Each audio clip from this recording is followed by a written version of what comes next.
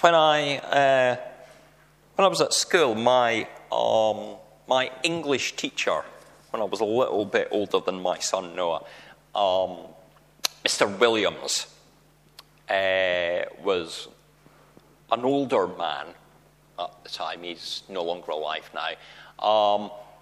But he'd been in Africa during the Second World War with the army. And he said they caught a chameleon. And as part of their uniform, they had tartan. So they did the classic thing to discover what actually happens if you put the chameleon on a piece of tartan. And he said it was just a bit blotchy. It certainly didn't become tartan. But it didn't explode either, which is the other thing that is sometimes said. But it did make it a bit confused. Jesus and the followers are far from chameleons. They're not people that try to blend into the background, that try and camouflage themselves. They are people who are easily recognized. And of course, today the followers should be easily recognized. They will know we are Christians by our love.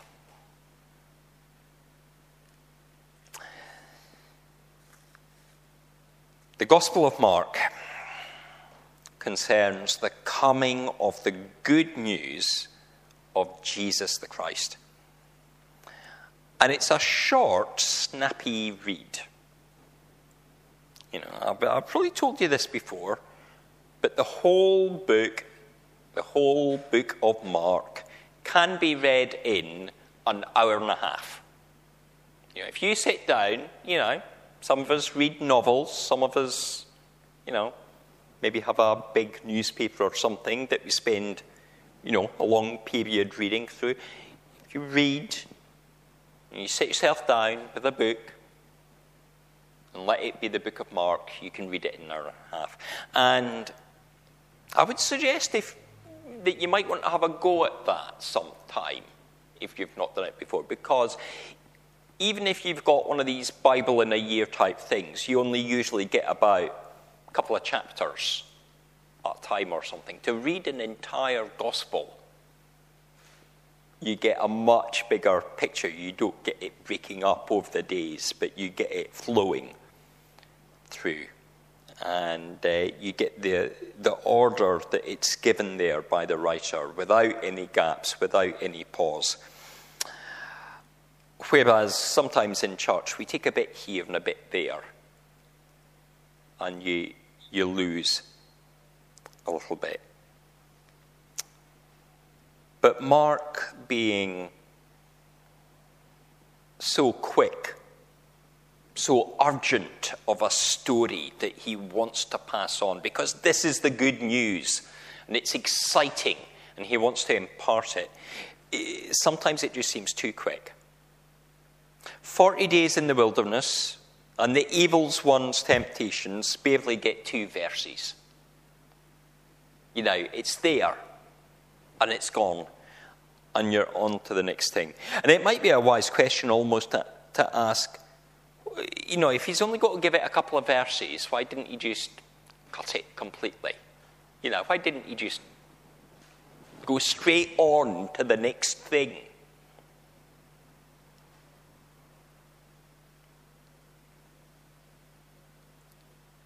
But he needs that in there. He needs that in there partly because it happens, though of course he's cut the nativity at the very start. But it needs to be in there so that we see that Jesus is truly without sin. He does get tempted, but he is able to resist that and able to move forward. It gives encouragement to our own faith in challenging times. That he has gone ahead of us. That he has been there and he knows what it's like.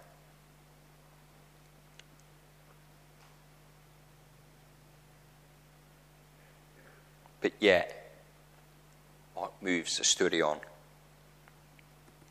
The time of trial coming straight after the baptism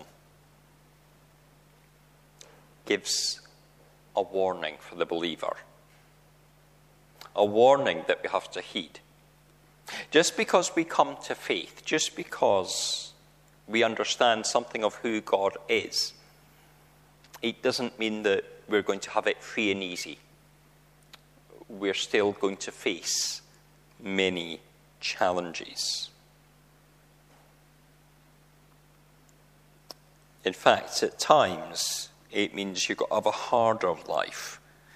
And that's what comes out in the next few verses.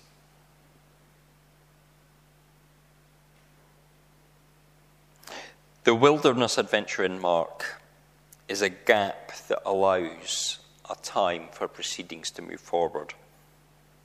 And as time moves forward, John the Baptist is arrested. And he's taken at a time when Jesus is obviously not with him. He's taken at a time when the authorities are against him, are against the word, are against the coming of the kingdom. The coming of the kingdom is a threat. It poses a challenge to those that are already there, those that already have authority. 6 months ago here, we had the testimony of Helen Berhane and how she was in Africa detained in a shipping crate, a prisoner of the state because of her faith. Likewise, those of us that were at Spring Harvest this year might have heard of the plight of North Korean Christians and the testimony given there.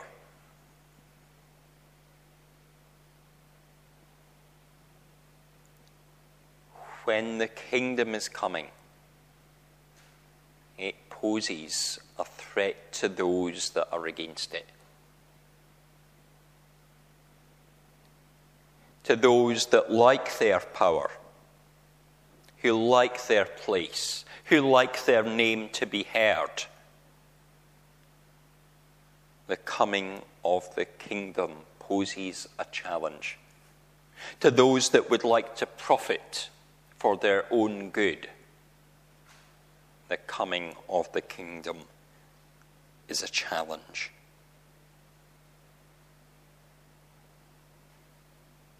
And so John's message, John the Baptist's message to repent, to change life, to live a new way, was a challenge to those in power.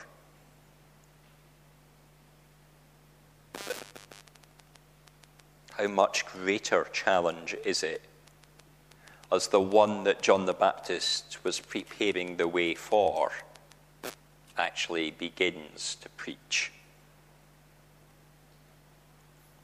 So far, Jesus has been relatively hidden from the population and the authorities, but it changes.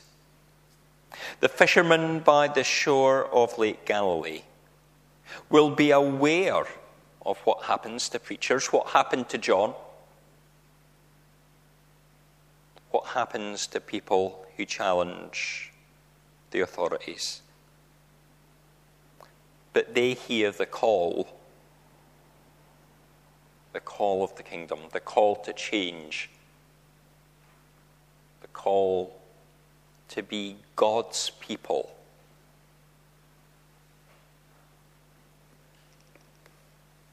And here in Mark, without the miracle catch that we might see in other Gospels, Simon, Andrew, James, and John are willing to risk everything. They just leave their nets. They leave their father in the boat.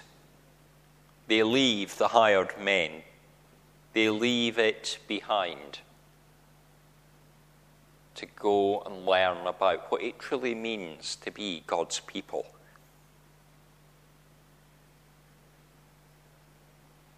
What it is to be the Lord's disciples.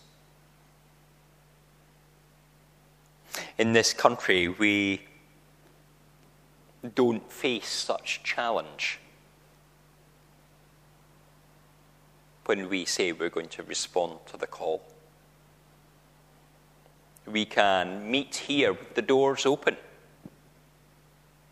and the sound can carry out into the street. And perhaps somebody across the road in the pub, where the doors are also open, might hear something of the gospel. And there's a freedom for us to do that. But as we truthfully challenge what is of the Lord and what is not of the Lord, risk comes.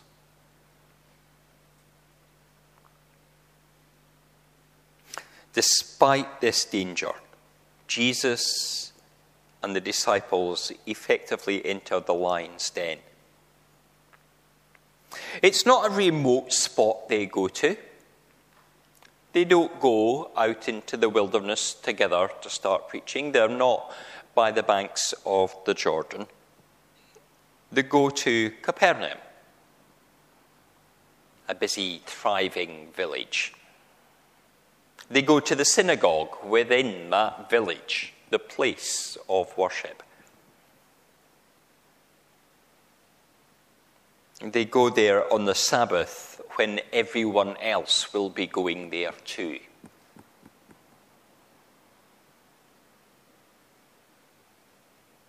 And Jesus teaches. He speaks of the kingdom. He speaks of the need to repent. And he speaks in a way that's quite different from what they've heard before.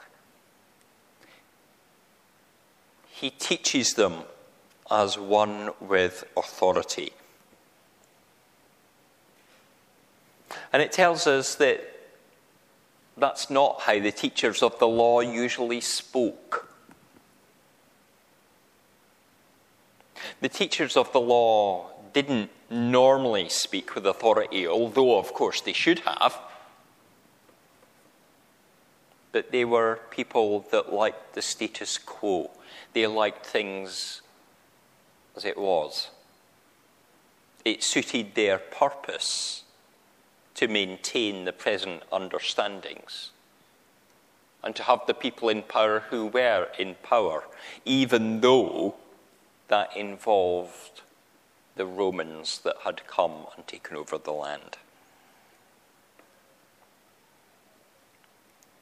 And as well as teaching, Jesus did mighty work.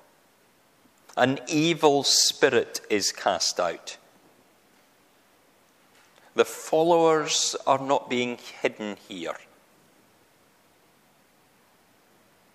Dramatic things are happening that everyone would see. And the fact that it's Capernaum, just down the road, the synagogue just down the road from Simon's mother-in-law's house, shows that they would have been known in that community. They're not strangers from another place. They are people that would be recognized. Jesus, the son of the carpenter.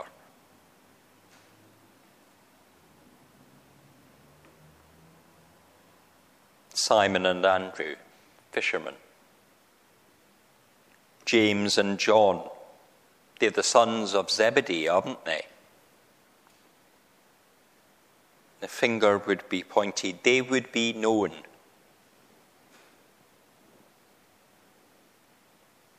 But yet that has to happen.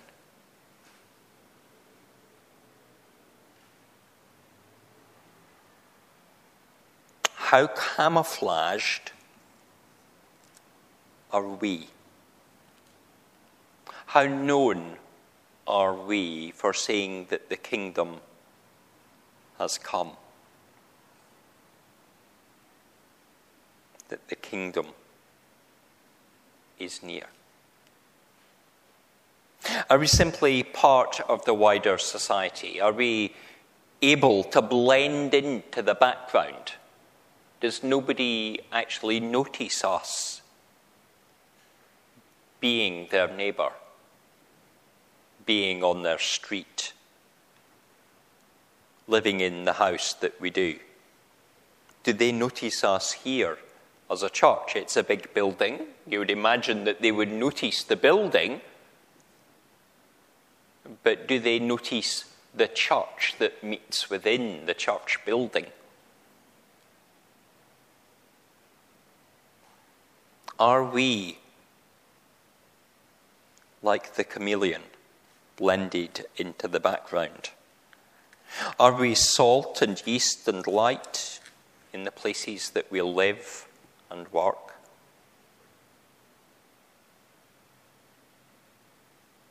We need to be contributing